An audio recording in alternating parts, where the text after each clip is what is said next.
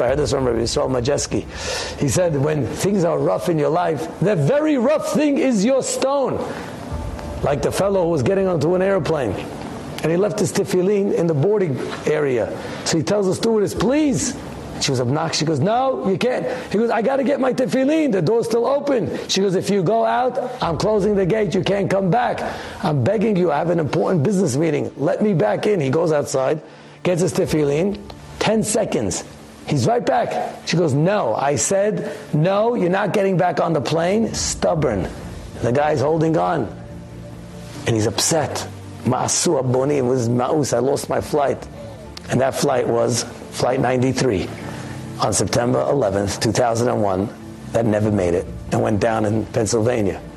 He's like, you went down, you let me on the plane.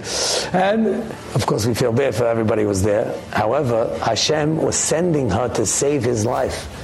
Hashem was sending her. When people are rough on you, people say no, and people hurt you, and people tell you, you're rejected. You laugh at them, because you're never rejected.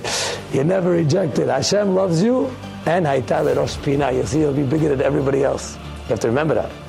Never get down when you're not included, when you're not.